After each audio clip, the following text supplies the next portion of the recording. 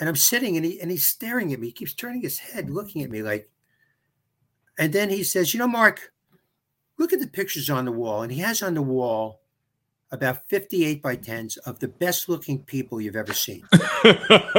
ABC was famous for like really good looking people. Right. And he says to me, do you think you look like any of those people? Oh my God. Wow. Yeah. So I look and I go, not really. He goes, I can't help you. Oh, shit. Wow. That's brutal. Unbelievable, right?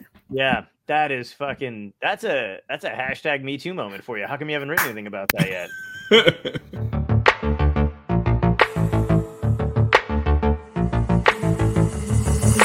Topia Tonight.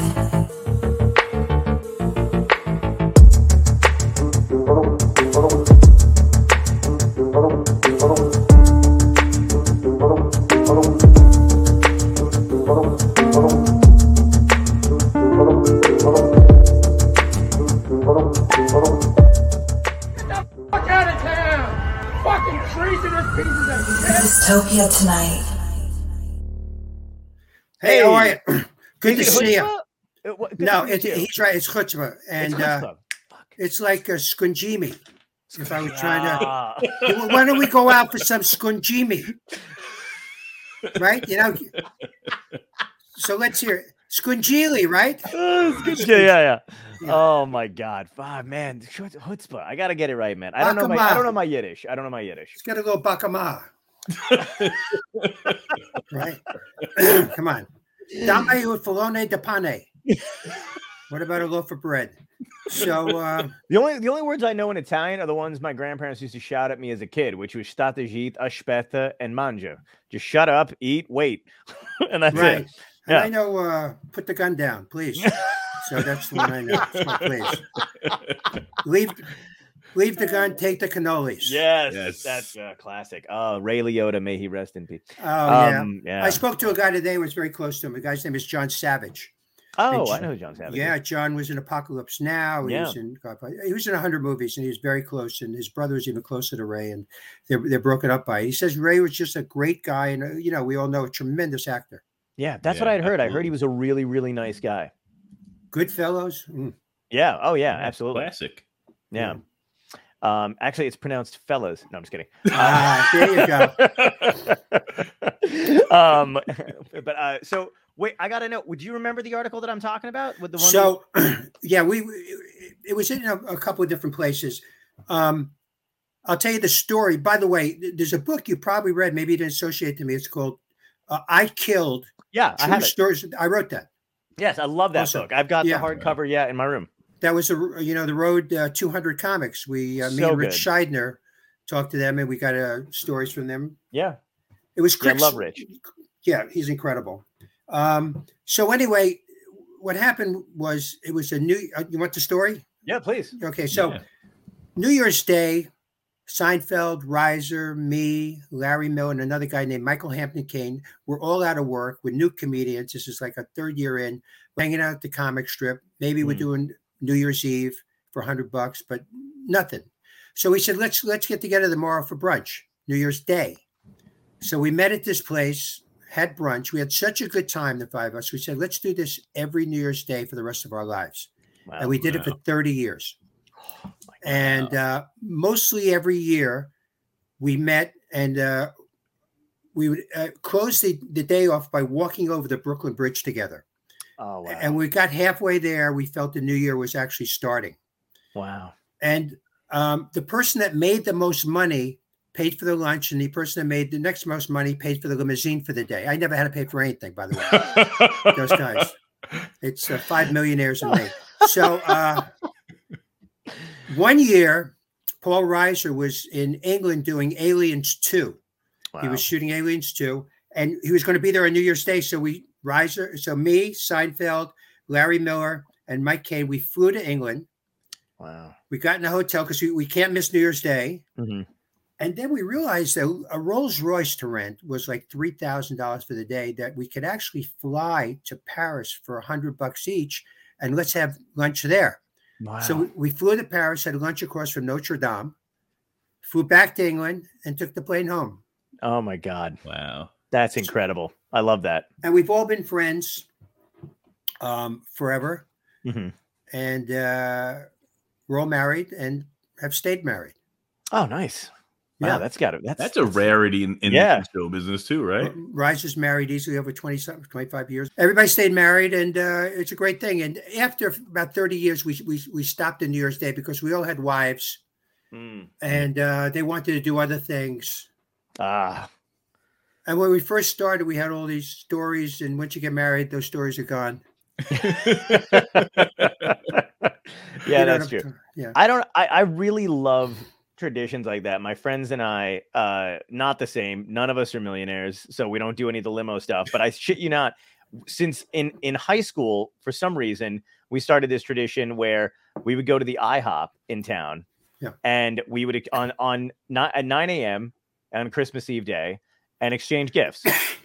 Just me and my buddies, and then it was me and my friends and our girlfriends, and then it was me, I'm not married at all, so it was me and my friends and their wives and their kids, you know. So, but we just kept that going for like 20 something years, and we still try up until the pandemic. We would go to the same IHOP in the same, even though none of us live there anymore.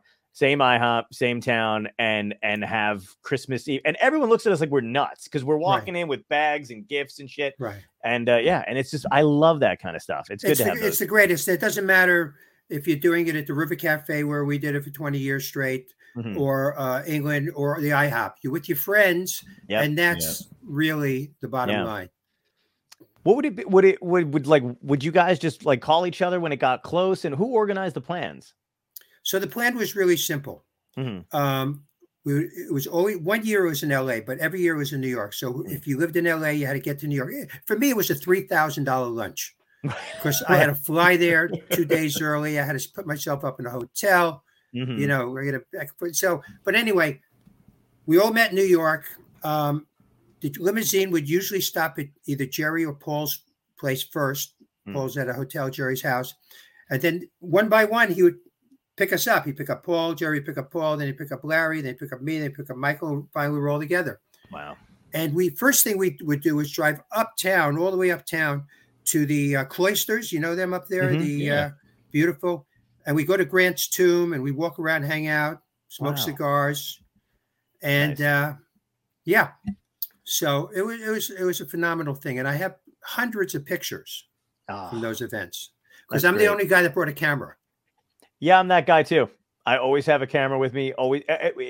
That was just organizing all these photos, man, from like stand-up days and like when I first started, me and my friends or whatever. Because I always either had a disposable camera, or then I got a real camera, and then I got you know what I mean? Like, and then you got your phone, and I'm the one who's always doing it. And I don't know, did people get annoyed? Because my friends used to get really pissed off. They'd be like, "God, just live in the moment." But and now as we're older, they're like, "Do you have that photo of me when we're all together from like 19 whatever?" And I'm like, "Yeah, I've got it." Where's my thank you? You're gonna have to I don't know why this is freezing because I have Ethernet and I have 1,000 megabytes. Oh, weird. That is bizarre. You should totally be good. Yeah, you should be hardwired in. I am. I'm hardwired in, and I got AT&T 1,000. And the only thing I don't have is a priest in the corner with rosary praying for this. That's the only thing. I'm Jewish, by the way, but I know this stuff. Dominus vobiscus succumbus subius. Right. I think you just turned somebody into a rabbit. Yeah, I think that's the spell. I learned that from Lenny Bruce. Did you really? Not personally. It's on his album. There's some routine where he plays Father Flatsky, I think it is. Yeah. And he goes Dominus vobiscus succumbus subius. And I listened to that album like 40 times when I was a kid. So, man, was that one of your earliest influences? Lenny. Once I read Ladies and Gentlemen, Lenny Bruce. The Albert Goldman, Larry Schiller book. And it's also Seinfeld read that book. And we were both, if you haven't read it, it'll knock your socks off. Sweet. It's the ultimate biography on him. But no, my first influence was Rodney Dangerfield. Oh, man. 12 years old, Forest Hills. My parents were going out for the night. They took me to a nightclub called the Boulevard Nightclub. Rodney was opening the show for an Italian singer named Jimmy Roselli. Yeah, absolutely. Wow. Very suave Italian guy. And Rodney opened the show, and Rodney destroyed the crowd. I've never seen my parents laugh like that. And I had an aha moment. I said, that's it. I know what I want to do for a living. Wow. 12. And I never looked back. Oh, that's incredible, man. Was that helping you connect with your parents? Yeah. Oh. Yeah. You know, they were a little worried when I actually, you know, at 12, when you say I'm going to be a comedian, you know, they go, oh yeah, he's going to be a fireman, a doctor, you know. Right. But then I hung in with the thing and kept listening to albums. I used to go to Lincoln Center and listen to tapes and albums there. Yeah, it was incredible. And then my parents got to see me a bunch. Probably the biggest gig at the time was they saw me at Radio City Music Hall. Wow. That's a great gig. I opened for Kenny Loggins. Oh my God. That's so awesome. Yeah. I'll tell you an amazing story there if you don't mind. Yeah, sure, please. You got nothing to do. No. So where are you going? You're not going anywhere. No, I'm not. I got you. I got you by the, you know, how do you say it in Italian? The calzones? Cajones. Yeah, the calzones. Cajones. Cajones, yeah. Yeah. So anyway, you know, when you do these gigs, sometimes they got a local radio guy introducing you, like from WKRCD, you know, Yeah. whatever it is. So Radio City Music Hall, when you're opening for people, sometimes it's still coming in. Mhm. And it's a tough spot, especially in a big place like Radio City with 6,000 people. So all of a sudden, he's talking, the MC is about to bring me on, his mic goes dead, completely dead. But he's a radio guy. He doesn't understand anything. And he decides to bring me out anyway with no microphone to 6,000 people.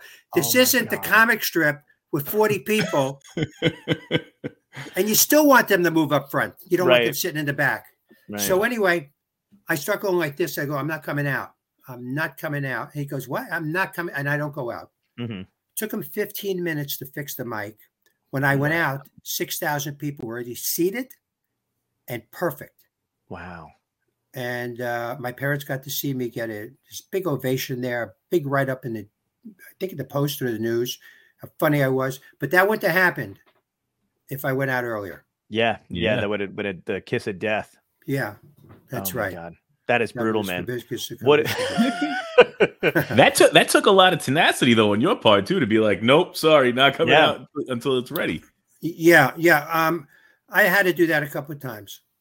I'll tell you one time, which was one of the scariest sets I ever did. As long as we're on sets for a second. Yeah. One night I'm with Seinfeld, and we're in middle of the country somewhere, a little town, and we go out for lunch in the afternoon. We always go for a walk together. And he stops at this place, and he orders a tuna sandwich from this deli where you bite at the counter. And I look at the tuna, I go, Jerry, it doesn't look good. And he goes, it's fine. So he buys it. And when we go to his room to pick him up, me and the producer, we go to his room to get him to go to the show. He's sitting over a table like this, sweating, sick as a dog. I mean, unbelievably sick. Jesus. And he goes, tuna. So I said, I told you. And they go, do you want to cancel the show? And the producer goes, no, I'll be all right. So we almost carry him downstairs, put him in the car, and he's soaking wet. And this is what they say to me. I said, you sure you want to do this, Jerry? He goes, yeah. And he goes, listen, you go on and just stay out there until I'm ready. Now there's 4,000 people. Just stay out there. I said, well, any day, how long? I don't know. Till I feel better. So I don't know if I'm doing 15 or 55. I'm scary, right? That's horrifying. A little frightening. Yeah. So luckily I ended up doing about 35 minutes, and then he was ready. Let me tell you something. He did one of the best shows I ever saw him do in his life.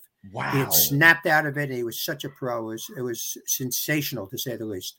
Oh my God.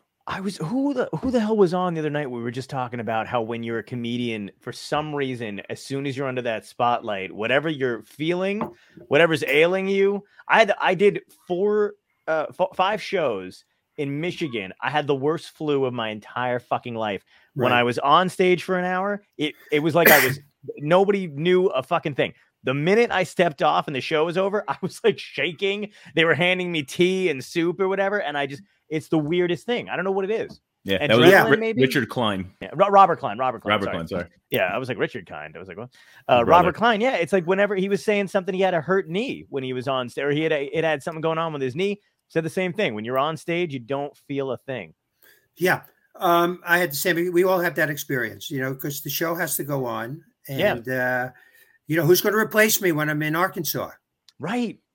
You know what I mean? Yeah. We'll call another guy. He'll be here in 2 days. Tell the people to wait. Just Tell them to just drink their drinks really slow. That's crazy. It's funny you said the thing about the radio guy not knowing what to do. It's so weird because I feel like to us it's common sense. Like you don't introduce anybody with the mic busted. I did a charity event. They had they bunch of rich people under a fucking tent. It looked like Hogwarts, the whole thing. And they had a guy on that was an auctioneer before the comics. Sure. So I'm going to go on, and he does his the whole thing was out of order, so even the order wasn't right. But whatever, it's a gig, it's money. He's just running through his shit, and he gets everybody to donate everything. The food's not even out yet, and he goes, "All right, I'm gonna bring out your next comic. Oh, you're gonna love this guy." But and everybody is standing up. And they're all going to get their food. No one's in their seat. Everybody's talking, and he's just talking and introducing me. And I had to do the same thing. I was like, abso-fucking-lutely not. Yeah. I was like, I had to walk over to the woman who was running the thing. And I was like, you got to get him to sit down. Like, I'm not going on. No one's paying attention. There's no point. And everybody's going to be pissed at me. Yeah. Right. We've all had that. And a good thing to do, and it doesn't make it 100%, but in your contract, if you have a contract, you stipulate that people have to be seated, paying attention, and if possible, no serving when you're on. Oh man, I didn't know you could do that. I got to start doing the you absolutely do. George Carlin said that food, you cannot compete with food. Right. They got a steak sizzling on the plate and potatoes and the aroma, and you're up there talking about your mother. They don't want to hear this. You know what I mean? And there's always the guy's back to you. And this is what Carlin said, all you see, him cutting the steak. Yeah. So did you see his documentary yet? I'm up to a little past the middle of number 2. There's only 2 been released so far. Right. It's only 2. It's 1 and 2. Yeah. Yeah. So good. Judd Apatow does the crazy. I went to the premiere in New York. And we got to see the second part of it, and it was that could have been enough. You know what I mean? Yeah. Like before there was even first part. So good. Was Kelly there? Kelly Carlin? Kelly was there. Kelly's one. Yeah. Kelly was there. Judd Apatow was there. Mike Bonfiglio was there. And then we went to the after party afterward, and Judy Gold was there, and Gary Gulman, Dan Pasternak. Who the hell else showed up? A bunch of us were there, and it was so great. Do you like, because I liked your book, I Killed. You did that with Rich Scheidner. He's been on the show. He's a good friend. I love all this stuff coming out about comedy right now. I mean, from between the books and the documentaries and everybody kind of, collecting this history of it. Do you feel like, not a responsibility, I want to say, but like, are you enjoying everybody kind of documenting and kind of writing down all the history? Because you guys like lived in the perfect time, like started in the perfect time for comedy. Right. I mean, there's nothing better than that era. I think we're doing good now, but it's not as, like jazz. It's an American art form, I think, stand-up comedy. Yeah. I'll tell you something interesting. Scheidner has a beautiful one-man show on the history of stand-up comedy. Yeah. He goes all the way back. Before stand-up comedy, if you look at silent movies, there are no silent movie Jewish stars. Wow. Chaplin's not Jewish. Keaton's not Jewish. Fatty Arbuckle's not Jewish. Right. You name it, Stan Laurel was in silent. Hardy. Nobody's Jewish. It wasn't until you give the Jews a microphone where you can hear what they have to say that they started cracking people up. Wow. Interesting, right? Yeah, that's a good point. Jews have to move their mouth. Yeah. Everybody thinks, people who don't know me think I'm Jewish. Other Jewish people think they mistake me for Jews, and Italians always know I'm Italian. Right. But it's the weirdest, which I don't know if it's because I grew up in Brooklyn or what it is, but or just or I don't know if it's just the stand-up thing or the way I talk, but I think I feel like I was raised, because I'm such a comedy nerd. Like when I was younger, I had Franklin Ajay's book, Comic Insights. I carried that thing around like the Bible. And it had everybody in it, interviewed in it or whatever. But I don't know. I feel like I learned to speak from watching like you guys. So it's like ingrained in the system. But there is a very unique, point of view throughout that. What do you consider to be the first comedian? Because I know that's kind of like heavily debated. I remember Richard Zoglin said it was Bob Hope he considers to be, but I think other people say vaudeville, back to like the vaudeville days. I think Milton Berle. There's video of him from the 30s doing stand-up that I know of. Much behind that, I don't know. But Berle was out there. Hope got a chance. Berle, I'll tell you a Berle story. Yeah, please. Yeah. So I was in Montreal. I think it was '91, and they were honoring. Honoring Milton Berle. They were giving him the big honor, great comedian award. I think the first year they ever did that. And I went over to his dressing room, and I'm a nervous performer. I have stage fright. I still do. It's better than it used to be, much better, but I got it. I used to be paralyzed and still go up on stage. I almost fell off stage twice, passing out. Wow. Yeah. Once at Caesar's Palace, I couldn't breathe. I almost fell off the stage. What do you do right before you go? Do you do something before you go on to kind of quell it? You can't. Wow. Once, it's like once he comes to visit you, Mr. Stage Fright. I mean, I do meditate. I do meditate twice a day, but it helps. But this is with me. So wow. There's no shrink in the world and get rid of this baby. So so I go to Milton Berle's dressing room and introduce myself because I do like to introduce myself to people. So I said, Mr. Berle, I knock. He says, come in. Who are you? I said, my name is Mark Schiff. I'm a young comedian. He goes, oh, Mark, how you doing? Have a cigar. He gives me a cigar. And I said, I just want to say hello. He goes, so how you doing? I go, I'll tell you the truth. I'm really nervous tonight. There's 3,000 people, and he this is what he said to me. He goes, kid, if you weren't funny, you wouldn't be here. Great, right? Then he said to me, I'm going to try to watch you. And now I almost peed my pants because the last thing I wanted him to do is watch me. Now my stage fright is tripled because now I got to worry about Milton Berle standing in the wings. I don't want it, but I can't say don't stand, because you don't want certain people there. Yep. Yeah. So anyway, I go and I get through and I have a pretty good set. And I come off and he's standing there. And he goes, I told you were a good kid. Wow. And then he walks off backstage, big stage. He walks off into the dark. And then he does his show. Cut to 10 years later, I go to the Hillcrest Country Club. You know the Hillcrest? Yeah. And I'm doing a show there. And it just so happens at lunch is Milton Berle with 5 other guys. Wow. So I go over 10 years. I haven't seen him, ever talk to him again. I go over, I go, Mr. Berle, just want to say hello. He goes, what's your name? I go, Mark Schiff.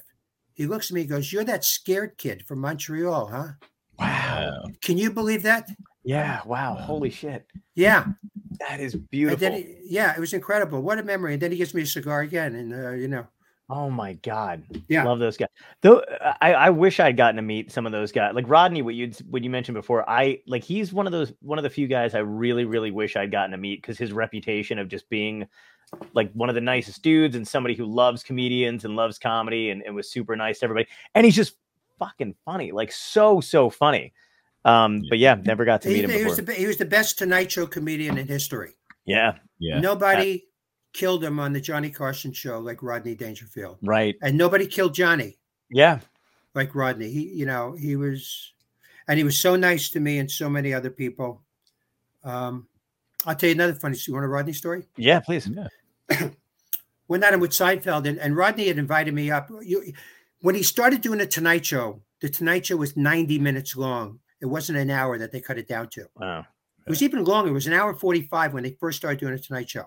Wow. Comedians, instead of doing 5 minutes, used to have to do 9 minutes. Wow. Okay. And then another 5 or 6 sitting on pounds. So you're talking 15 minutes each shot. That's, how much material is that? I mean, it's crazy, right? Yeah. It's a lot of material to burn. Yeah. So I said to Rodney one day, I said, listen, I would love to see your old Tonight Shows because they don't play them over. And he goes, if you're in New York, call me, come on. And if I'm there, come on up. Mm-hmm. So I'm with Jerry. I said, why don't we call Rodney tonight and see if he's home? We'll go watch some of his old Tonight Shows. Mm-hmm. Yeah, so I call Rodney. He says, come on up. Mm-hmm. So I don't know if you know this, but Rodney is famous for wearing bathrobes. Yes, absolutely. All the time, the bathrobe and open on the bottom. So anyway, I said to Jerry, I bet you he's wearing this bathrobe when we go up there. And Jerry goes, impossible. It'd be rude. Who he's going to, of course he's going to get dressed for us. Right. I said, I'll bet you $1. So we shake hands because even $1, you still got to shake hands. Yeah. So we go up to Rodney's house. He opens the door. He's in the bathroom. And we both start laughing. And Rodney says, hey, I'll tell you, boy, what's so funny? What's so fucking funny? Mm-hmm. So we said, I bet Jerry $1 that you'd be in your bathrobe. He said, you wouldn't. And he takes us into his bedroom and opens the closet. He's got like 50 bathrobes. Yeah, and he starts talking about them like they're works of art. He goes, I got this one in Paris. I got this one in Utah. This is from the Hotel Seville. Unbelievable, right? Now, up there with him was a guy named Joe Antis. Oh, my God. You know, Yeah, Joe Antis. I know who he is, yeah. Lenny Bruce said he was the funniest guy that ever lived, and Rodney Absolutely. said the same thing about him. And Joe was just sitting there smoking a joint quietly Wow. and didn't say much to us. And Rodney and I and Jerry watched the shows, and then we took off. And it was a sensational night. Wow, man. That's awesome. That's a great memory. I love Yeah. that you were that, like, because sometimes a lot of times I talk to people on here and they're like very skittish about approaching people who are kind of famous or whatever in the business, but you seem to be able to just go right up to people, introduce yourself. Was that the comedian in you, or is that just who you are naturally? Well, a lot of these guys knew me, you know, they'd heard of me or knew me. Mhm. And from 7 years at the clubs in New York, they would come in, Rodney would come in and do his Tonight Show Nice. and practice it. And you got to meet these guys. Yeah. Yeah. So, but I do have a tendency. I would go when I was much younger. I would go up to people and ask them if I could talk to them. It happened with Woody Allen one night. I was with Gilbert Gottfried. Oh, no way. Listen to this. Yeah. One night, Gilbert and I never got on at the clubs when we first started for years. Mhm. But you hang out anyway just to show your allegiance, right? They got to see your face. Yeah. The Jews say you put them. That's Yeah. face. So anyway, Gilbert and I would hang out at the Improv on 44th and 9th till around 10:30 at night, and we realized we're not getting on. Mhm. And we would walk to Catch a Rising Star from there on 77th and 1st. So it's about an hour walk at night. One night we're walking on Central Park East, 5th Avenue, and you see coming towards me two guys. One is Woody Allen, and the other we realize is Marshall Brickman, the guy that wrote his early movies with him. Wow. So as it gets close, I go to Gilbert, there's Woody. And he goes, yeah. And I go, hey, Woody. And he stops and he's nervous. It's 1 o'clock in the morning. It's like 1 or 12:30 in the morning now. Oh, my God. Central Park East, two guys. Mm-hmm. And I just said to him, we're comedians. We just came from the Improv and we're going to catch. I told him to quell his fear. Yeah. And then I said, we would like to talk to you sometime. Can you give us a little, can we meet you somewhere? And he said, come down to Michael's Pub, where he played clarinet every Monday night. Yeah. He said, come down next Monday, and in between sets, I'll talk to you. Oh, my God. So we went down there, and he talked to us for 40 minutes. And what was interesting, he said, if you want to tell me how funny I am, how much you like my stuff, how talented, let's end the conversation right now. If you want to talk about comedy, we'll do that. But I don't want to hear how good and how funny, what a genius I don't want to hear that. So we talked. It was great. And when Jack Rollins, his manager, heard that Woody did this, he couldn't believe it because he said Woody never did that for anybody. Wow. Wow. That's amazing, incredible. right? Yeah, that's really awesome. That is. What was the thing, like when you talked about comedy and stuff like that? How far along into comedy were you? Did you get on stage yet? Were you just open micing stuff? Or I was trying to pass auditions. I passed the audition at the Improv. I wasn't getting on. I was probably in my third year. Oh wow, okay. The only place I was getting on was the comic strip. Oh, okay. Was that so? I asked this question of everybody who's been between the comic strip and the and Catch a Rising Star. People say comics. One was the nerdy one was the cool one. What in your mind was the difference between the two? No doubt about it. Catch a Rising Star was the cool one. Yeah. That was show business. Okay. People dressed up to go there. They were in suits and ties. The really famous people stopped in there when they were in town. Carson went there, got a table. It was real nightclubby. The closest thing a comedy club was ever to like the old Copa. Oh, The wow. comic strip was the most incredible place to work out, but it was the guys that owned it were Bronx bar owners, Richie Tinkin and Bob Wax was a lawyer, but and John McGowan.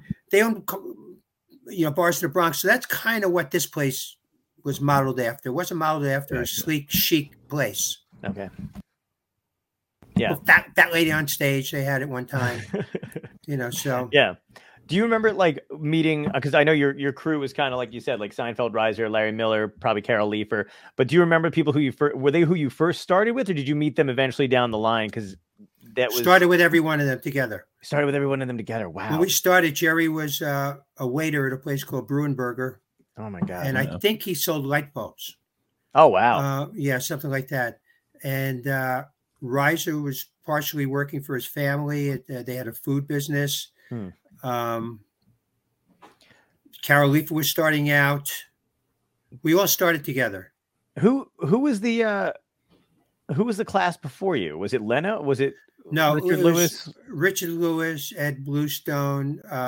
Okay. Oh, Ed Bluestone. Yeah, Andy Kaufman. Okay. Elaine Boozler. Okay. Bobby Kelton. Wow. The Untouchables. Oh wow. Okay. Marvin Braverman. Right. Belzer. Bob Shaw.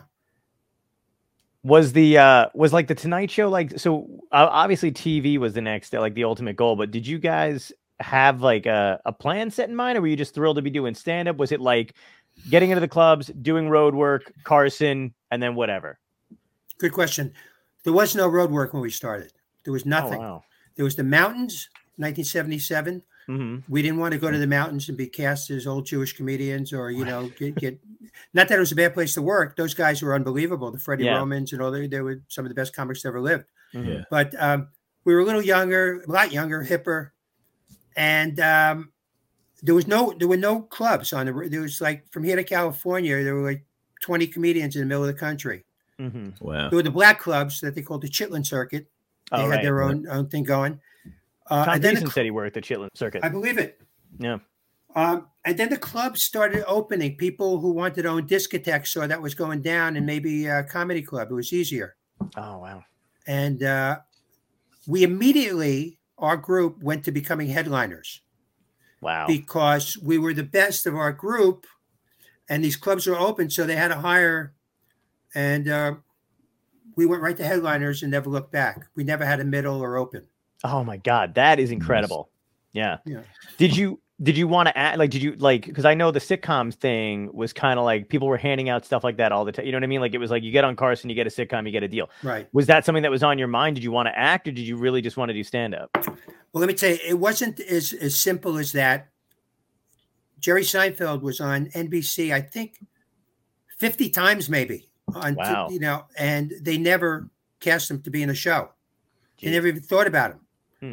They didn't even know he was there, kind of. And he was on TV more than anybody, killing him, just killing him. Right. We all wanted to do a show. Some got it and some didn't. I had stage fright and nerves I was dealing with. Mm-hmm. So when I went in for readings and auditions, I was not good. Okay. And I'd studied acting for years. I studied HB Studio down on Bank Street. I studied all kinds of places, and it didn't take. I mean, I was I would freeze, and I couldn't remember my words. Did you get that? When you were, how did you handle, because I can imagine with the stage fright and everything, like, how did you handle heckling? Like, was there a lot of heckling things going on back then? Like, how did you handle like situations like that? Did it break you? Like what? Or, like if there was a heckler in the audience, if there was somebody like an aggressive heckler, if you had that to deal with, like if you were dealing with your own anxiety about stage fright and maybe forgetting some stuff, then what happened to you when, like, let's say something in the audience, like, were you able to get over it? That didn't bother me. You know, everybody has a different thing that is their boogeyman. Yeah. You know, like for some comics, I was really good with hecklers. I could demolish them. Nice. And I loved it. I was most proud of myself when I really would come up with a line that would just, out of nowhere in your head, you just go, oh God, that was freaking brilliant. That line is worthless anywhere else in the world. But I can't believe I just put this Rubik's Cube together in front of these people. Yeah. So, but just performing would get me. Nice. It would get me. But writing, interesting enough, I never had writer's block, and I could write like crazy, whether it's stand up or my book or whatever it is. Nice. Never had a fear of the typewriter. I had a fear of human beings in front of me. I never saw them as my friends. I was talking to Susie Essman about this, and I said, Susie, my big problem was I never saw the audience as people, my friends. I just didn't think they would like me. I thought I was pulling the wool over their eyes. And she goes, I always saw them as friends and people that would care about me. Wow. See, I feel like I'm somewhere in the middle, and it was an older comic at the time when I was younger who told me, they were like, the audience, like you have to think of it like the audience is rooting for you. You know, it's like they don't want you to fail. And for some reason that changed the way I thought about it when I was going up on stage. I was like, oh yeah, they just want to have a good time too, and they don't want you to suck. So it like I felt like we were on a team after that. Not necessarily that we were friends, but I felt like the team thing is somewhere in the middle of that. You know? Yeah, and God bless. I wish I had that, but I would have a gig. And I know the people were spending $50 or something to see me with the drinks and this on Saturday night. And I was thinking, these people worked all week and they're wasting their money on me. You know, $50 each. I mean, God, I can't believe, I would feel that when I was starting out. You guys didn't have to do bringer shows, but when I first started, I didn't have to do them for very long because I got taken out on the road pretty quickly by a headliner. But when I started, they were bringer shows, and they were the fucking kiss of death of comedy. I think like I started in 2005, and the clubs had figured out they could just rip people off by having people who wanted to be comedy, right, and then bring an audience. I always felt super guilty because I was like, man, I've only got this 5 minutes, and in order for me to get on stage, I got to bring my friends who've already seen me do this 5 minutes and they're paying money and they may be the only ones in the audience and they gotta fuck it. So it was death. It was always just the worst thing. And then I would try to do new shit because I'm like, I gotta do something, but it was untested. So it was just the worst fucking thing. Oh God, I know, and when I knew somebody was coming to see me, like friends or family, I would tell the seater at the club, make sure you put them in the back. I don't want to see their faces up front. And they invariably always want to sit in the front row and stare at you because they're so proud of you. Yes. Yeah. They're so happy to know a funny guy and this and that. And I go, no, put him outside somewhere. Let him sit in the car. I'll put a Bluetooth speaker in. You had to jump on the COVID shows beforehand. You're like, leave him in the car. Let him honk. Yeah. When I knew my parents were coming, I remember one night at the comic strip, I was so nervous and I walked around the block 10 times, like just thinking, I can't do this with my parents sitting there. My parents, I didn't even think, I thought, it was terrible thing to carry around, but I've gotten through it. So nice. My friends would do, so it would be one of those things where like my friends would come and see me and it would be a good show. And I would be like, you are never coming to see me again. Right. Because this is it. but on out of spite, I remember one time I got booked at this. It was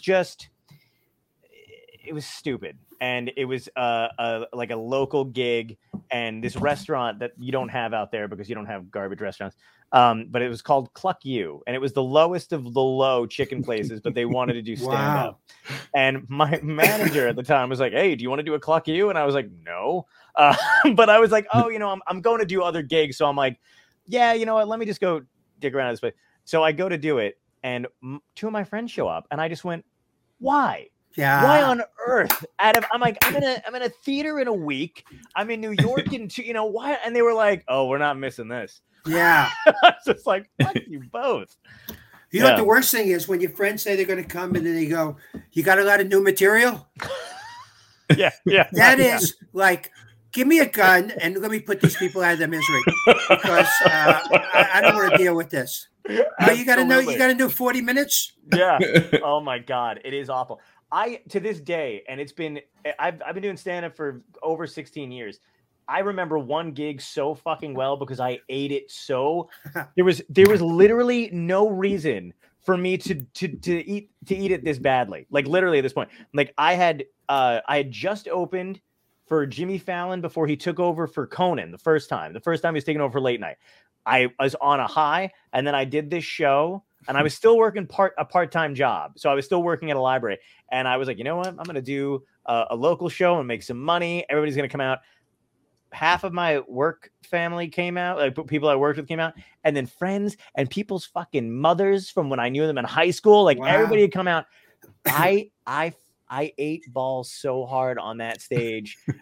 Couldn't explain to you why. I was like sweating bullets for the first. Sure. And and I remember, and I feel like I genuinely wanted to apologize to people and be like, I don't know what happened. Right. But I couldn't because they all were lying to me. And they were like, and I was like, now this is what they think I do.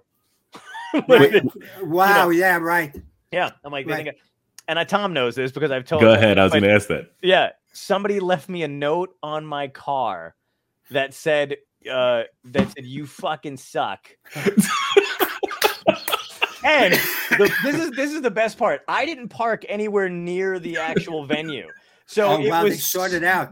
It was someone who fucking knew what car I drove.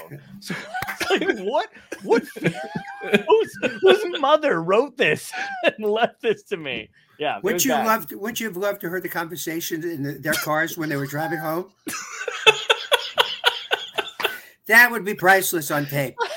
I never even thought of that. Yeah, I would love that. I really would. It's so hilarious to me. But it's also moments like that. Do you ever think about that and then go like, holy shit, we're still doing it in spot? Like, that's the weirdest thing. I think if you sucked that badly at any other job, you would probably quit and find another job. But we go, I'm going to book 5 more gigs. Right. Yeah. Yeah.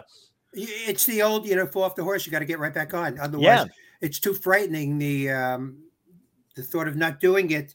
Mm-hmm. Bill Cosby once said, I remember I went to see him a few times, and he said, he said, stand-up comedy is like flying a jet plane. Every once in a while, they go down. Wow. Yeah, said, that's it happens to all of us. That's dark, but it's true. When I saw Milton Berle open for Frank Sinatra at Forest Hills Tennis Stadium, and I remember seeing him completely die on stage, and he was 60 years into the business. Wow. Sinatra went on around 7. It was the summer, so it was still light out when Milton Berle went on, outdoors, thousands of people coming in. Mm-hmm. Nobody listened to him. He was doing all savers. Wow. And goodbye. Yeah. When they asked Milton Berle, "Are you afraid of death?" He had that great line. He goes, "No, I've died in Philadelphia, Milwaukee, I've been in Utah." I love it. It's one of those things that I kind of wish we could explain to regular people that they're going to be because I'll be going to do a gig and it'll be a big gig and I'll come off and I'll be really excited that it went well, like genuinely excited. And they're like, sure. Why? You've been doing this forever. I'm like, are you fucking kidding me? Like, it doesn't matter. Like, no, but it's one of those things where you're like, I could have I hate to say it, but for me, sometimes my own head gets in the way and I'm having this weird out-of-body experience where I go, fuck, this one is not going to be, and maybe the audience is enjoying it, but it doesn't matter because I know I've turned on autopilot or something is wrong and I'm just whatever. And it's not a good set. And I don't have any rhyme or reason for it. Yeah, but haven't you ever had the experience? Like I've had an experience where I was like, this is the worst. I'm changing careers. I'm not doing this anymore. Right. Yeah. And then somebody at the end is like, you were incredible. Oh, yeah. And I'm like, well, were you at the same event that I was just at? And then I always think these people must be slightly mentally challenged. Like I'm always like, what's wrong with them? But no, I know what you mean. I'm glad when people don't see it. You know what I mean? Because then I'm like, oh, okay, maybe, having done it so many times, you're able to put up that facade and it looks and sounds natural and it's fine, right? But you miss a joke, you forget a line. Yeah, it's terrible. It's a painful feeling. You know that joke when, let's say you get off stage and a woman comes over to you and she says, God, that was the funniest thing I've ever seen in my life. You are the funniest person. And you look at her and go, which show did you see? The first or second? Yeah, it was absolutely true. I actually made a decision years ago, and this might help, never to demean or degrade what I've done to somebody that comes over and says, boy, that was really good. When I, in my heart, know it wasn't, right? I used to do that. They come over and go, Mark, that was great. And I go, really? I didn't think I really had it. No more excuses. I wiped them off the table. Wow. I just go, thank you. Appreciate that. Good advice. Yeah. It really helps. And that's what they want to hear anyway. Right. Yeah. Yeah. Yeah. Especially because I guess they're extending a courtcy too, regardless of what they may actually think. They don't want hear you whining about how, you know what I mean? It's Absolutely. Save that for when you get home. Yeah. Oh yeah. I have a question. So now you were saying how certain guys had other jobs. Did you have a day gig before you hit the stage? Well, like you said, when you were 12 years old, you knew where you wanted to go. Was there no in between? So when I first started doing it, I was 18. I went on stage. I had such a bad set, I didn't get up for 5 years. Wow. Never went on stage again for 5 years. Studied acting, dance, all this stuff, but never on stage. But then I came back at 23, and no, I didn't have a job. How I supported myself is great. I had a loft in Soho, and when I lived there, hold on to your seats, it was 2,500 square feet, $350 a month. Oh, okay, to rent this floor. Wow. To rent it was 5,000 square foot floor. The guy put a thing in the middle, 2,500 square feet, New York, and $350 a month. So my friend, a non-Jew, my friend John Bennett, very handy with his hands. I'm more of a foreman type of guy. You know, I direct. What a little back with that, but I don't get involved in the actual manual labor. He built 3 bedrooms in here by himself and put a toilet in. Wow. So the rent is $350. We got 3 bedrooms, and we get a third roommate. We charge him $300. Oh wow. Oh my God, that's hilarious. Awesome. Yeah. So my rent is $25 a month in Soho, in 2,500 square feet. Now there's a capper to this. We put in. You ever see those heaters? They're gas heaters. They hang from the thing there. Yeah. BT, like 8,000 BTUs to warm up this place. Mm-hmm. Con Edison sends us a bill our first month, and it says there's an E next. It says $5 and an E next to it, which means estimate. Mm-hmm. And okay. every month for 3 years, we got $5 and an E, and then I get a bill for $33,000. Oh my God. So I call Con Edison. And the woman says, yeah, it was an estimate, and but this is what we figure because of the size of the thing over a 3-year period is about $33,000. And she said the reason we didn't send it because the meter was broken, and we didn't get around to fixing it. So I said, listen, I'm a comedian. I'm not making any money. I don't have $33,000. And she said, hold on. And she goes talk to somebody. She comes back and she goes, we're going to waive it. Wow. And she, because it was their fault. Yeah. She took the responsibility and they waived the 33 grand. Oh my God. That's incredible. Yeah. So wow, what luck. So by the way, when our roommate moved out, that was paying the 300, we got another roommate and we charged him 350.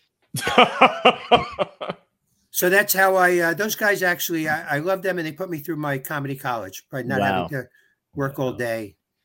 That's the answer to your question. Brilliant. That's a great answer. Yeah, that is incredible. Do you remember your first paid gig? Yeah, I got $20 working on 86th Street. I don't remember the exact gig, but we heard there was a job up there. They were paid $20. And I ran up there and the guy said, yeah, you can go on. And he gave me a $20 bill and I couldn't believe it. Wow. Really? I couldn't believe I got this much money for doing this because I was getting nothing before. Right. Yeah. But that was, I'll tell you, it was when I was working with Diana Ross, I was getting $5,000 a week. And my father, who was a truck driver, never earned more than $250, $300 a week, $400 a week at the most. When he heard that I got this, he actually had to sit down. He was so proud of me. He couldn't believe that his son was making $5,000. Yeah. It was really extraordinary. I'm curious about open because I know Rich Seidner opened for musicians. We had a bunch of comics on that opened. What was the relationship like between that? Because I know Paul Reiser opened for Melissa Manchester. I know a bunch of other comedians opened for Melissa. You opened for Diana Ross. You just said, was it like your agent that you both had the same agents? How did you guys get hooked up with musicians specifically? Yeah, so with the musicians, it usually was with the same agency. I was with ICM. Okay. And when I was living in New York, Chris Albrecht, who was the head of HBO, the head of HBO. Yeah. Originally, way before he became that, he moved from New York to California and became an agent at ICM. And he said to me and a couple of other people, come on out to California, we'll handle you. So we moved to California. And ICM had a lot of big acts like Kenny Loggins, Air Supply, Diana Ross. So they would, unless they had specific acts that they wanted, we would go with them.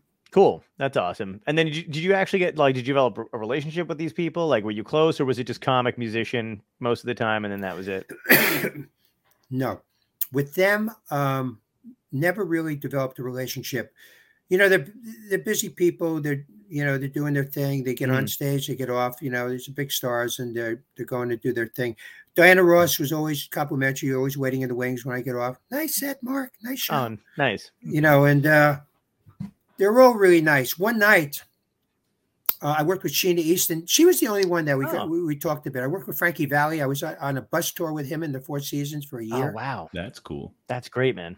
Real perfectionist. He was incredible. He sang his heart out every night.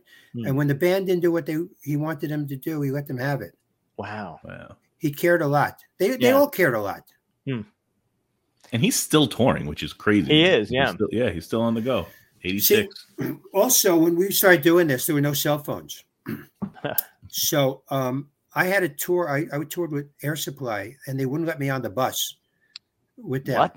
Yeah, they wouldn't. I don't know why or whatever, but they wouldn't let me on the bus. So I had to rent the car and drive and meet them at the next gig. Oh, man. So some of these gigs were 400 or 500 miles. So as soon as I was done, I would jump in the car and just start driving like a maniac. 400 miles is, yeah, a lot. And especially at night and some of these country roads, it's crazy. Yeah. And I'm a nervous driver because I'm always thinking this next turn, there's a deer just going to jump out in front of me and I'm going to kill him and kill my, it's just crazy. I'm a nervous driver. I think the brakes are going to go on a hill. Right. So this one gig, I drive 500 miles. I check into the hotel, and then I go to the theater, and they go, "Oh, the show's canceled." What do you mean it's canceled? Air Supply, yeah, the guy got laryngitis last night, so they had to cancel. I just drove 500 miles, but no cell phone, so you don't stop. You just keep going. God. Wow, I never even thought of that. That's crazy. Nobody can reach you. I was no internet, no nothing. I don't know if I asked to see who was still around in Air Supply to come on the show, but what we're going to do is if we get any of them, we're going to bring you on at the same time. We're going to ambush them and you're going to ream them out for not. Those guys were incredible singers. Yeah. Russell Higgins or whatever his name. And the other guy, they were just beautiful songs. I don't know how they stopped writing those songs. I don't know. They were beautiful songs. They were great. Oh, Never My Love. That's a beautiful song. And I don't think it's played enough. Yeah. Yeah, that's a great thing. I don't know if it was him or their manager that didn't want it, but you meet some crazy people. Yeah. What was how did you wind up deciding you wanted to move out to LA? Was it that everybody went out, like, because Seinfeld didn't go out to LA right away, but Reiser did, I think, right? Reiser went out. Larry David did not really. Right. He was one of the last to go out. He was still in New York in '83, I think. Chris Albrecht said, "Come on out, and we'll get you some acting, and we'll send you up for sitcoms." And they were good to me. But I was such a bad actor. There was once a part. I got a phone call from Just Shoot Me. You know the show Just Shoot Me? Oh yeah, I love that show. Great show. So I get a phone call from the executive producer. She goes, "Mark, we wrote a part just for you. Perfect, just for you." So they said, "Just come on down. It's they just want to see you and just read, but you got it." I go down. I don't get my own part. That's written to me.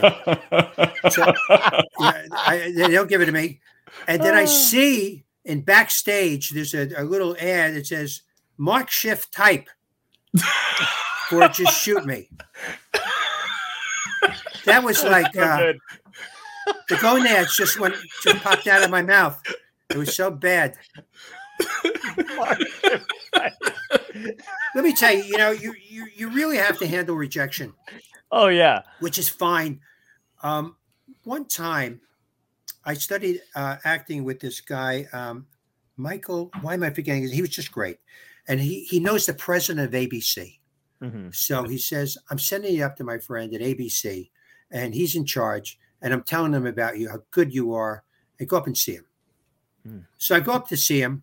And I'm sitting and he's staring at me. He keeps turning his head, looking at me and then he says, "Mark, look at the pictures on the wall." And he has on the wall about 58 by 10s of the best looking people you've ever seen.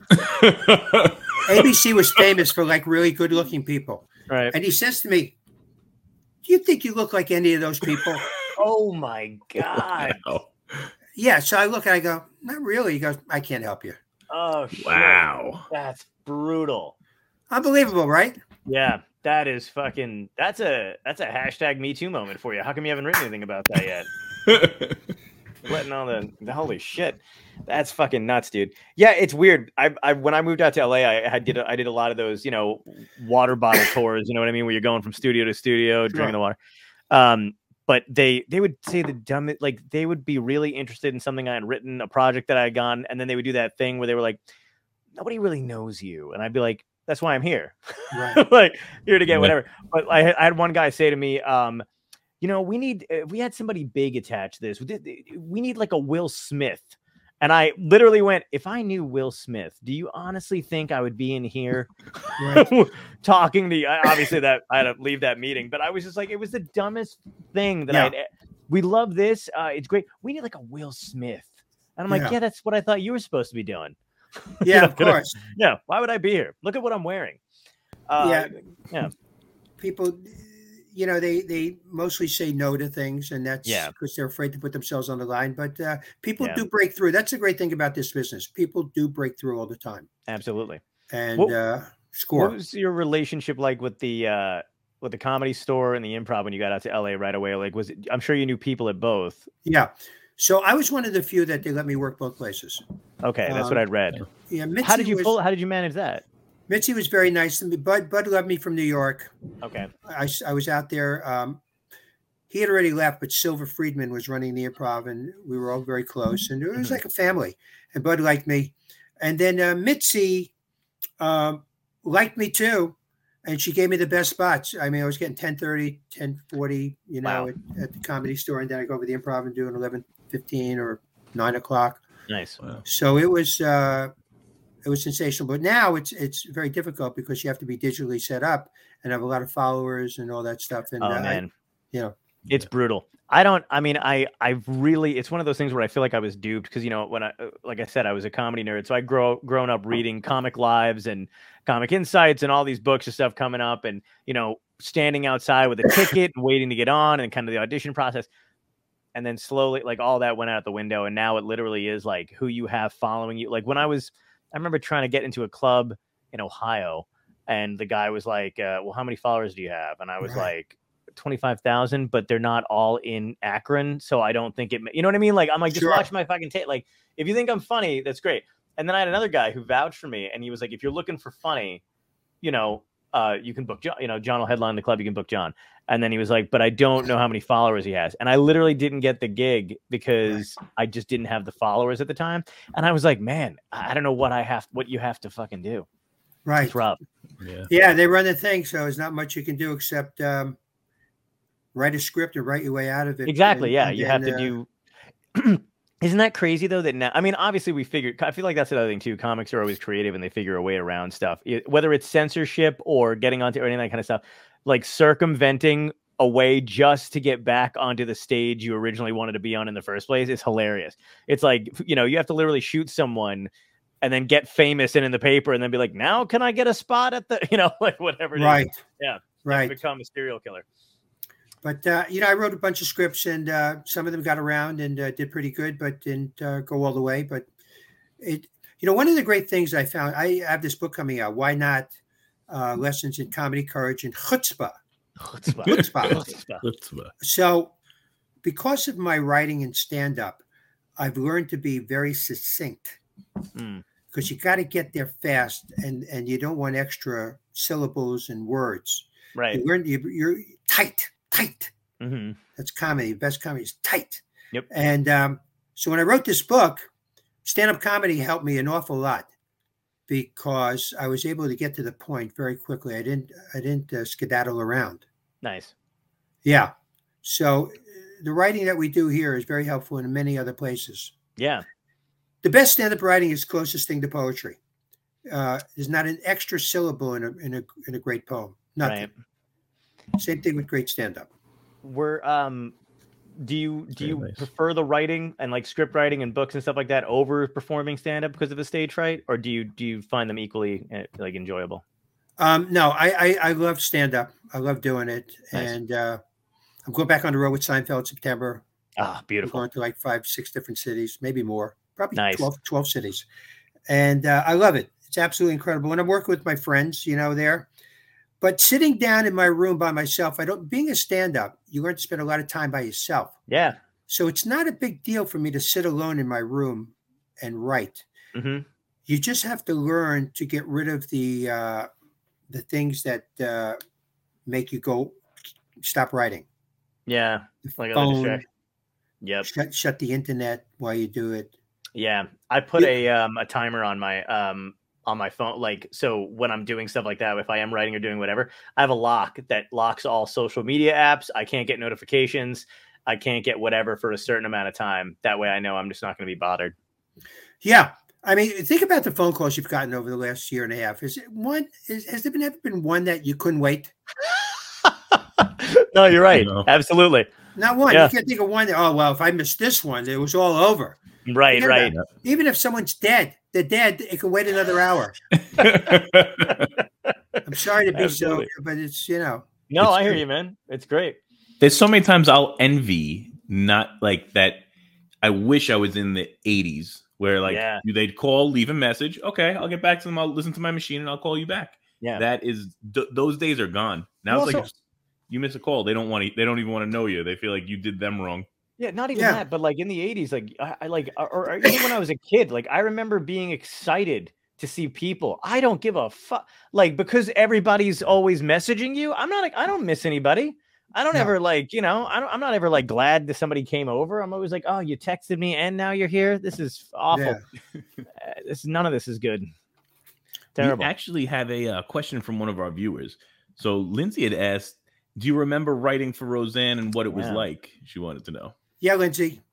I wrote on Roseanne's talk show. And Roseanne really liked me a lot.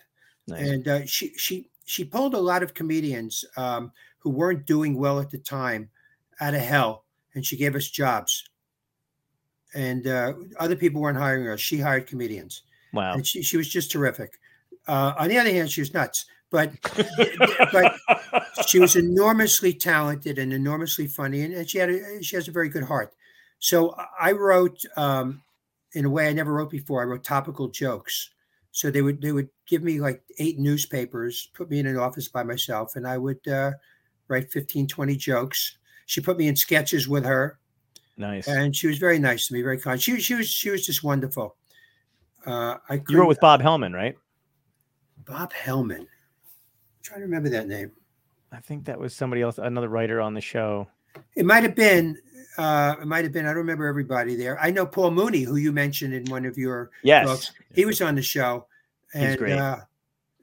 And he had a sign on his office door, no whites permitted. What do you think of it? It was nice to work with Mooney. He seemed like a great guy. Everybody said he was super nice when I met him and stuff. And nicer to younger comics. I love that Roseanne did that too. Is that like do you think that's from you guys all kind of knowing Rodney at the time, who he was also generous with comedians and would buy jokes from you guys? Like, do you think some of that rubbed off on that generation? Yeah. Rodney is what got her going. Yeah. Put her on the special and all that. She just has a good heart. She's sensitive to that sort of thing. Right. And she knows the struggle. She suffered and she struggled and she's able to kind of understand. But on the other hand, she'll fire your ass if you're not right. If you're not doing it. That's the thing, man. I always felt really like, again, I mean, she politically, obviously, she and I would never see eye to eye on anything like that, especially now. But I still feel like she got robbed from that shit. You know what I mean? Like that is a tragedy. I mean, that's her whole life. And I still can't get over the fact that they just ripped that out from under her and without any kind of receipt, like nothing, they could just take it from her. It was wild to me. Her whole life. That's where we're at.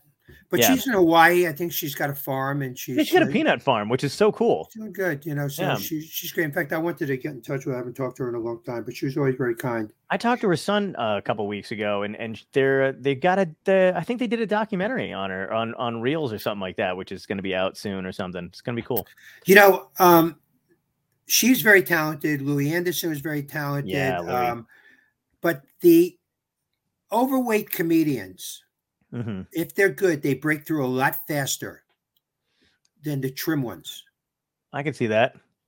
America loves overweight people. John Panette. Yeah, Panette. And the other guy, the young guy that died. Oh my God. Oh, what the fuck? Yeah, I'm missing it too. I'm sorry to say. No. Yes, I'll think of it. A.K. something. Yeah. Paul. No. May. So. Oh, damn it. They just break through very quickly, those guys. And by the way, everyone we mentioned is enormously funny and talented. Yeah. But it just takes you a little longer when you, are in good shape. Oh, Ralphie May. Ralphie May. Yeah. Another one. Do you remember somebody that broke through really quickly out of your group? Really quickly?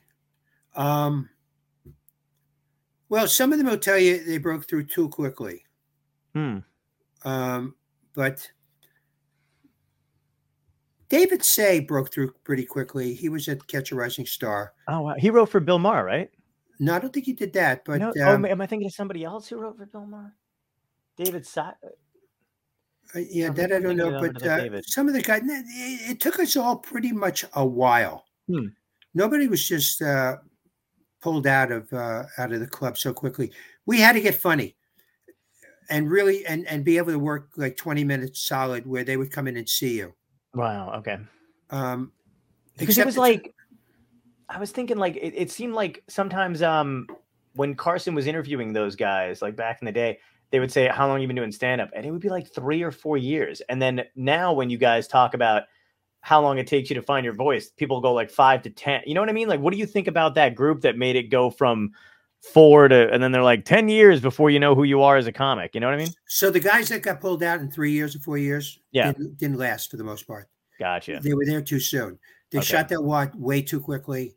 Right. The first set, it just didn't have enough to last after coming around 3 years. Wow. You got to build it. The Tonight Show, they would come in and they would see you, and you do your 5 minutes, but they already knew that you probably had some backbone to you. Yeah. Is there any new guys that you like? It's probably yes. I just haven't been to Rosebud. I like. Oh, nice. Oh, yes, absolutely. Rosebud Baker. Yeah, she's doing terrific. She's phenomenal. Yeah, there's a lot of really. Who did I see the other day? Who I don't know why I missed him. I saw Earthquake special. Oh, Earthquake is hilarious. I love Earthquake. Hilarious, unbelievable. So funny. Just a great presence too in the room on stage. If you've seen him, if you're seeing him live, man, he just dominates. Unbelievable. Yeah. So, I'm not getting to the clubs as much. During the COVID thing, I was certainly not going. Right. But now I'm going, and but I'm gonna be in Vegas at the Tropicana. Harry Basil has the Tropicana. I'll be there. Oh, that's right. August 8th through something or other, and that's always fun. Do 40 minutes and 14 shows or something like that. When are you coming out to Jersey? I was here for my son's wedding. That's where I got COVID. That's where I got COVID. I'm never coming back. On behalf of Jersey, I apologize. Yeah.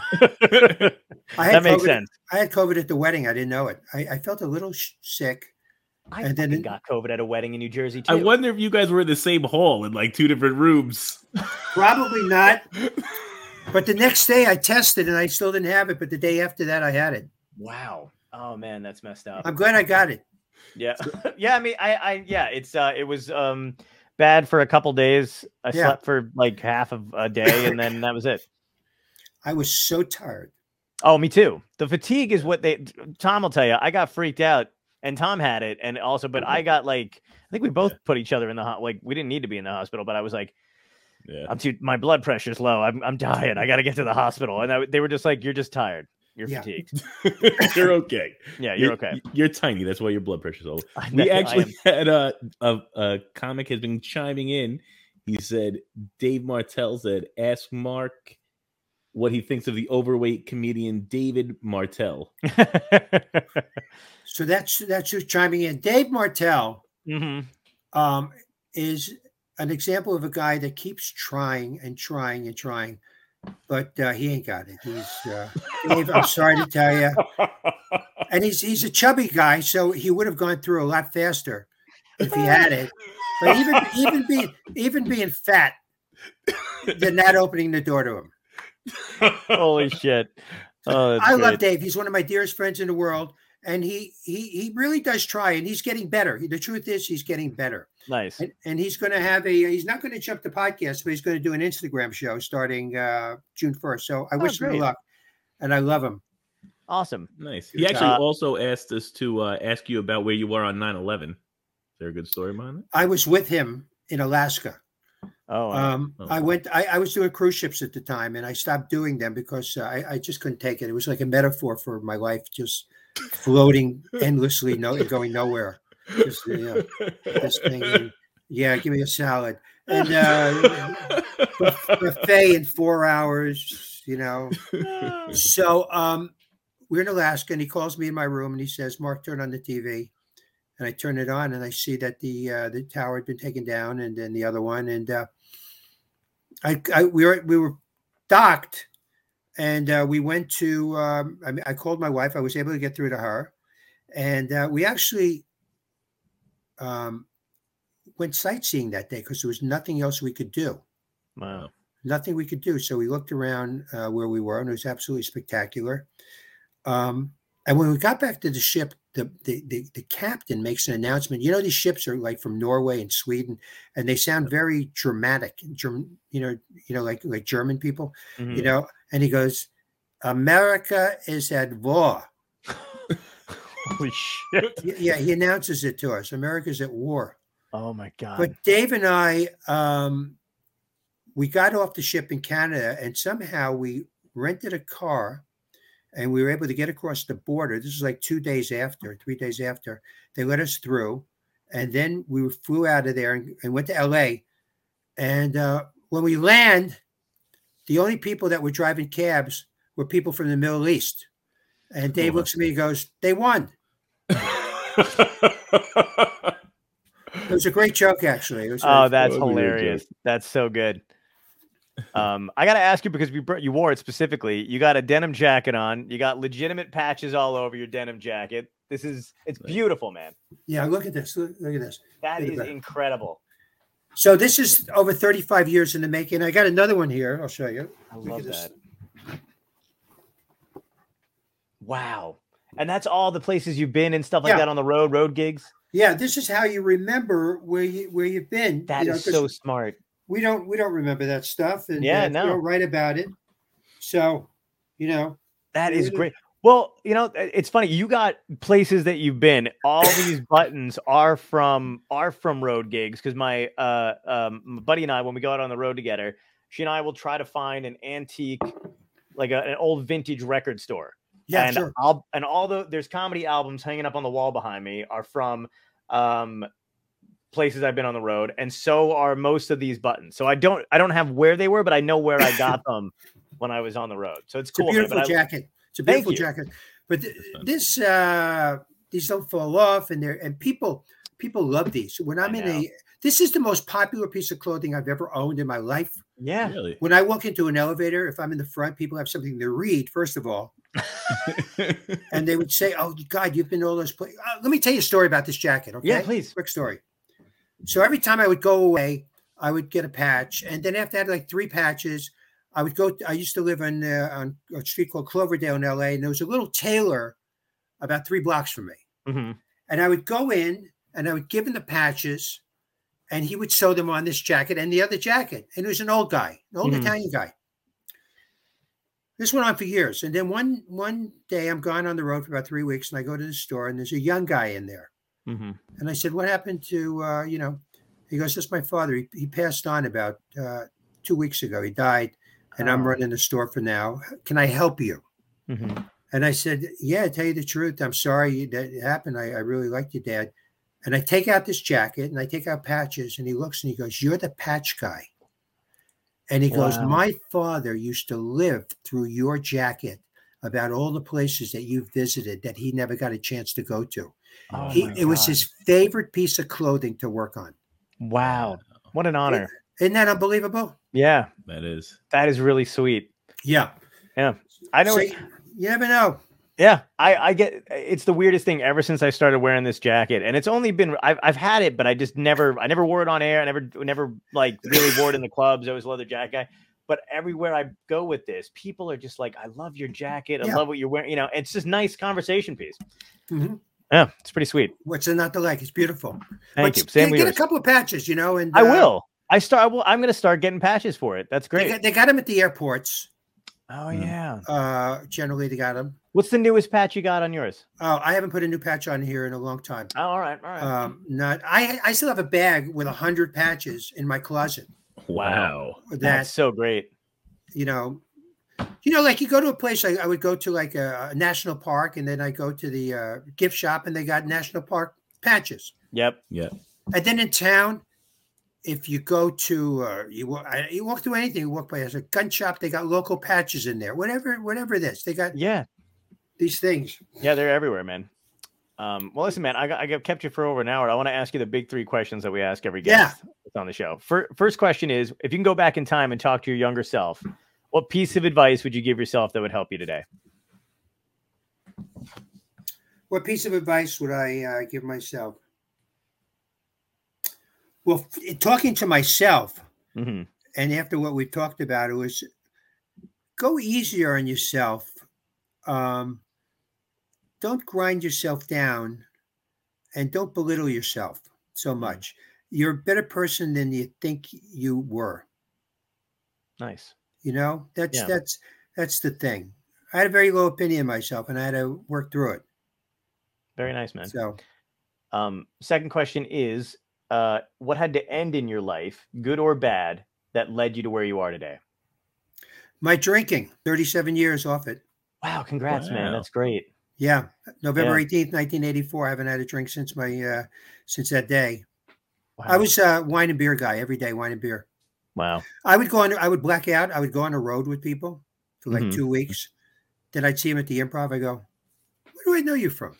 Oh my God. Could you imagine you and I go on the road 2 weeks, we go to a club, right? Hang out every day, and then I don't remember who you are or where I knew you from. Wow. Let me tell you something. I'll tell you. I'll quickly tell you something. Yeah. One time, this girl walks over to me and goes, "Mark, how are you?" And I said, "I'm good." And she goes, "You don't recognize me, do you?" I said, "I'm sorry, I don't." She goes, "I'm Pamela. I lived with you for a year." Oh my God. Yeah, how's that grab you? So it was at the Loft. Wow. So I called my friend John just to make sure this woman wasn't a psycho. Right. Making this up. Because how do you forget somebody for a year? Yeah. Yep. I call him up. He goes, "Yeah, she lived with us for a year." Oh, no memory. God. Can't remember a thing about her. Wow. Never came back either, even after the introduction. Was that the thing that made you finally stop? Yeah. Well, when I moved to California, I was drinking and driving. So in New York, you don't drive. Right. Yeah. And I lived in Manhattan. You don't drive. You take the subway by yourself. Sure. But I got to California. The stakes were up, and I had enough head left to go, you're going to kill somebody. You're going to kill yourself. I went off the road like 2-3 times. I fell asleep at the wheel. Wow. Never got hurt. Never killed anybody. But I knew the jig was up. And I have where you're afraid of small spaces. What's that called? Oh, claustrophobia. Yeah. So I didn't want to go to jail. I would just hang myself the first night. Right. Wow. Wow. Yeah, that's a good reason to quit. Maybe the second night. I want to see what's on the menu first. You know what I mean? So you can only order off the kids menu there, I heard. So wow. That was it. Yeah, I know that's fucked up. Sorry, I'm gonna edit that. Just kidding. And the last question is tied into the show. So if this is a genuine dystopia, it could be whatever you want. It could be aliens, it could be zombies, it could be climate change, a comet headed toward Earth. But it's everybody's last day on the planet. How does Mark Schiff want to go out? What would be your epic death? Yeah. Well, I'll tell you. That thing that happened in the school the other day. Oh, yeah. If it was my last day, I would want to go in there and save as many people as I could. Nice. That's how I'd want it to end. And I don't call that a blaze of glory. I call it the right thing to do. Absolutely. I like to die doing the right thing. Absolutely, man. 100%. That was a great answer. Yeah, dude, I want to thank you so much for coming on. It was a pleasure to meet you virtually. I hope to meet you in person one day when you're here or when I'm out in LA. It'll be great. Text me, call. Call or write. Yeah, I've got your number. Come out here and absolutely, man. Yeah. if you do that and I see, I'll give you like 3 patches. Oh, thank you. That would be lovely. You know what's funny? In my head, I didn't want to say it out loud, but I'm like, we're definitely making a Dystopia patch and sending it over. We're going to require it to get to that jacket. Right? Yeah. You should make Dystopia patches. Yes. Yeah. That's a great idea. That is. I will absolutely do that. We got T-shirts and stuff. I didn't think of making patches. Good call. So you don't know Schiff? Yep, you don't know Schiff. Where can you find that? Everywhere, but Everywhere go to Apple. Great. That's where they like me the most. Yeah, same. Write a review, a nice review. Will do. Yeah, great podcast, awesome guests. Thank you. And can't wait. The book is coming out as well, man. It's gonna be great. I've got the other one, so I can't wait to get this one. Thank you, guys. I really appreciate your time too. Absolutely, man. It was such a pleasure. It was an honor to have you on with us. Same nice meeting you, man. Peace. Thanks. Bye.